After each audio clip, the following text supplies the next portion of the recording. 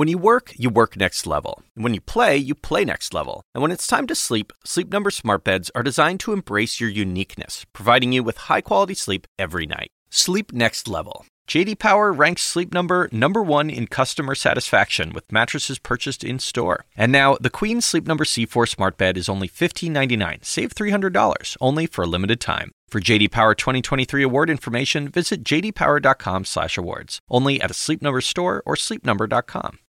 We all do things our own way, and since the way that each of us sleeps is unique, you need a bed that fits you just the right way. Sleep Number smart beds make your sleep experience as individual as you are, using cutting-edge technology to give you effortless, high-quality sleep every night. J.D. Power ranks Sleep Number number 1 in customer satisfaction with mattresses purchased in-store. And now, during Sleep Number's President's Day sale, save 50% on the Sleep Number limited edition smart bed plus special financing for a limited time. For J.D. Power 2023 award information, visit jdpower.com/awards. Only at Sleep Number stores or sleepnumber.com. See store for details. Shalom, folks. It's Harry.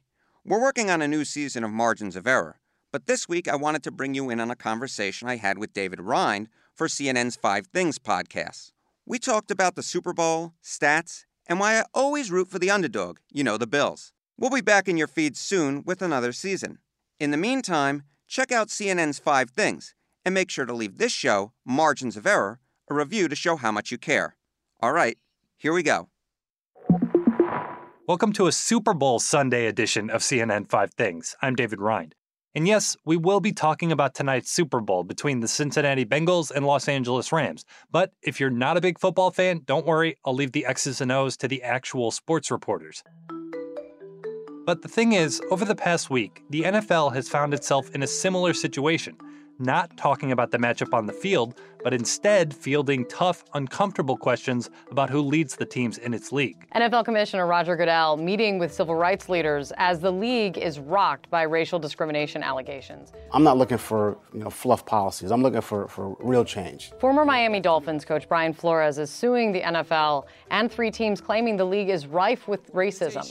Flores sued after he says he was interviewed by the Giants for their head coach job, even though they had already decided to hire Buffalo Bills assistant coach Brian Daboll. Flores' legal team says the league checked a box by interviewing Flores, just so they were in compliance with the league's Rooney Rule, which requires teams to interview minority candidates. Now, the Giants and the league denied they did anything wrong here, but at his annual press conference, NFL Commissioner Roger Goodell said the league would be doubling down on its efforts to diversify team personnel. I think we made a lot of progress in a lot of areas, but not at the head coach. And that is something we really have focused on to try to get the kind of results that we would expect. And we fell short of that by a long shot for us. Lots to take in here and lots to consider about the actual game kicking off in just a few hours. Football is a game of numbers, so let's spend 5 minutes with CNN's Harry Enton. He's our senior data reporter, which basically means he's just way, way better at math than I am. So, Harry, what do the numbers tell us about the lack of diversity among head coaches? I mean, look. The vast majority of the NFL players are black. We know that, right? Right. We have no reason to believe outside, of some real statistical anomaly. I believe there was a Washington Post article that basically put it in 1 in 100, that we'd have as few African-American coaches as we do. Obviously, Lovie Smith was just signed by the Houston Texans. I realize the amount of black head coaches there are in the National Football League. It's Mike Tomlin, and I think there's me. So that you can add to the ranks there, but still it's a minuscule percentage given how involved African Americans are playing the game of football. You got to be deliberate about trying to get more black athletes in some of the quality control positions just throughout your program. If you get that, they can move up. That's one way to get more. So it's not really a big surprise to me. This has been something that's bubbling up for a while. We obviously know that they put in the Rooney Rule a few years ago, but clearly it hasn't had the intended effect. And I think although we're all going to enjoy the game, it sort of mars it a little bit given all the negative sort of news around the NFL the last few weeks. Yeah, for sure. But the game itself is an interesting one, of course. Bengals versus Rams. Bengals are the underdog here. Not a huge underdog as I understand it, but they have been the underdog pretty much throughout the entire playoffs. Does America have a rooting preference here? There is some polling data to suggest that the Cincinnati Bengals are, in fact, the favorite. It's not a huge surprise to me. If you go back over time, often the underdog is the team that more Americans want to win than lose. It's something we've seen in sports consistently, in fact. Yeah, when I'm watching the game, I'll often find myself rooting for the underdog, even if I have no particular interest in the team itself. Why is that? It's a number of reasons why, right? I think we see ourselves in the underdog. That's something especially true with me and the Buffalo Bills, right? I see myself in some ways an underdog, therefore I root for the underdog. But even more than that, I do think there's a little bit of schadenfreude going on there, insofar as no one likes Los Angeles. Los Angeles is a big city, and more than that, there's no real base for the Los Angeles Rams in terms of fan support. They just moved there a few years ago. They just moved there. Well, they moved there in 46. Then they left there. I think it was 95 or 94, 95, they moved 96. Back. They moved back. But the fact that Los Angeles can't even support an NFL team for a long while gives you an understanding that, if there's one big city that doesn't deserve an NFL team, I would argue would be Los Angeles. To me, it's a thing that I find interesting. The Bengals have been around since 1968. Wow. They haven't won a Super Bowl yet. They've obviously appeared at two in both in 81 and 88. They came close. They came within 5 points of winning in each of those Super Bowls, losing both of them to the 49ers. That's 53 seasons that they haven't won a Super Bowl. What would it mean if they won the Super Bowl? Everything. I don't think you could put it in This words. fan base, I think, is the most deserving fan base in the NFL.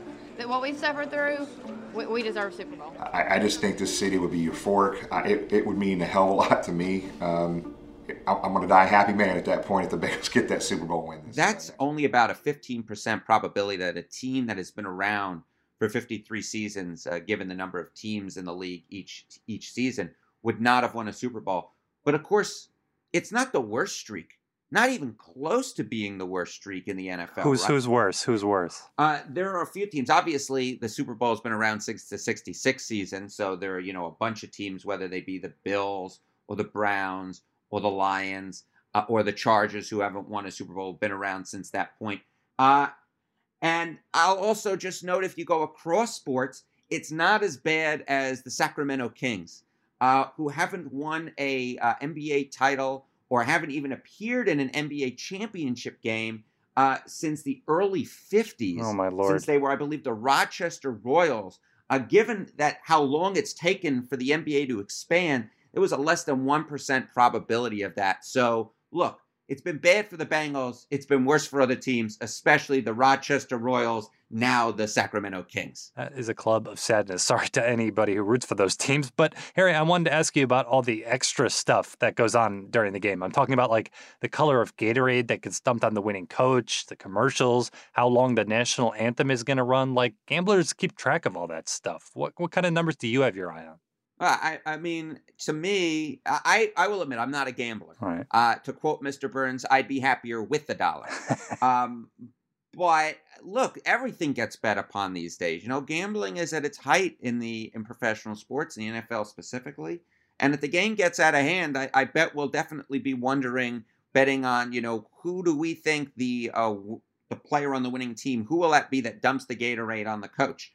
But, there are other things that I, to be honest, within the game and out of the game that I'm kind of keeping my eyes out on, whether it be, the halftime show and whether that goes off without a hitch. It was just a few weeks ago on CBS. We could not even hear the halftime report that was going on. That. You couldn't even hear it. And if you look at the polling data, it turns out that something like, a sixth of all fans who are watching the Super Bowl, their favorite part is the halftime show. It's more than 15%.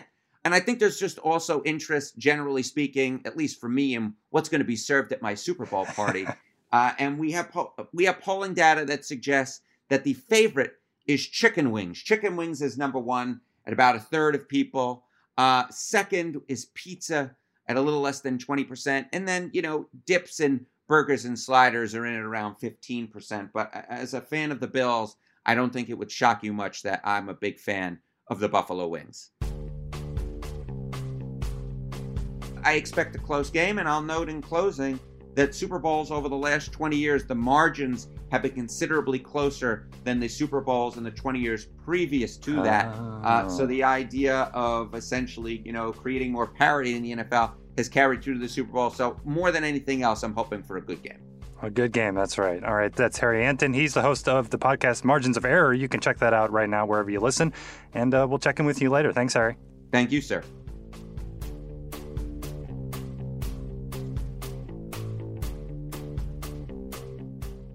We'll be right back.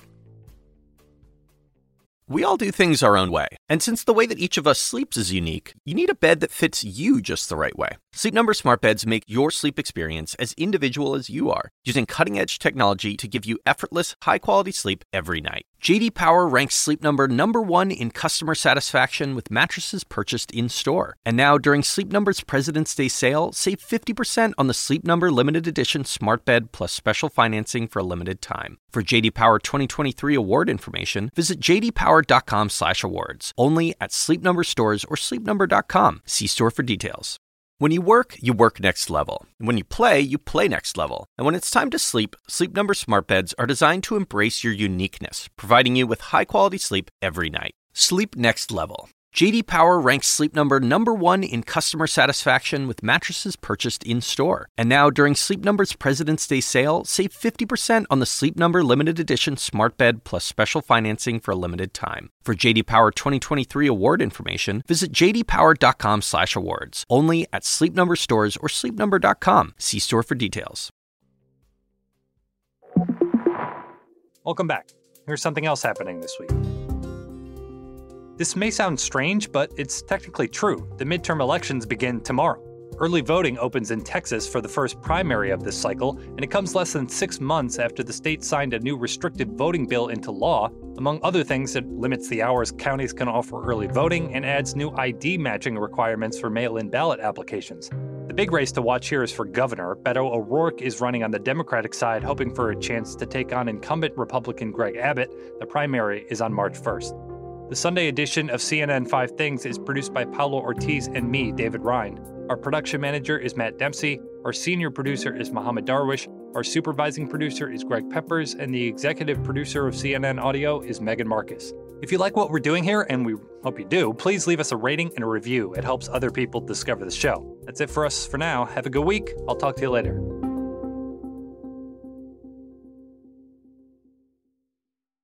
We all do things our own way, and since the way that each of us sleeps is unique, you need a bed that fits you just the right way. Sleep Number smart beds make your sleep experience as individual as you are, using cutting-edge technology to give you effortless, high-quality sleep every night. J.D. Power ranks Sleep Number #1 in customer satisfaction with mattresses purchased in-store. And now, the Queen Sleep Number C4 smart bed is only $15.99. Save $300, only for a limited time. For J.D. Power 2023 award information, visit jdpower.com/awards. Only at a Sleep Number store or sleepnumber.com.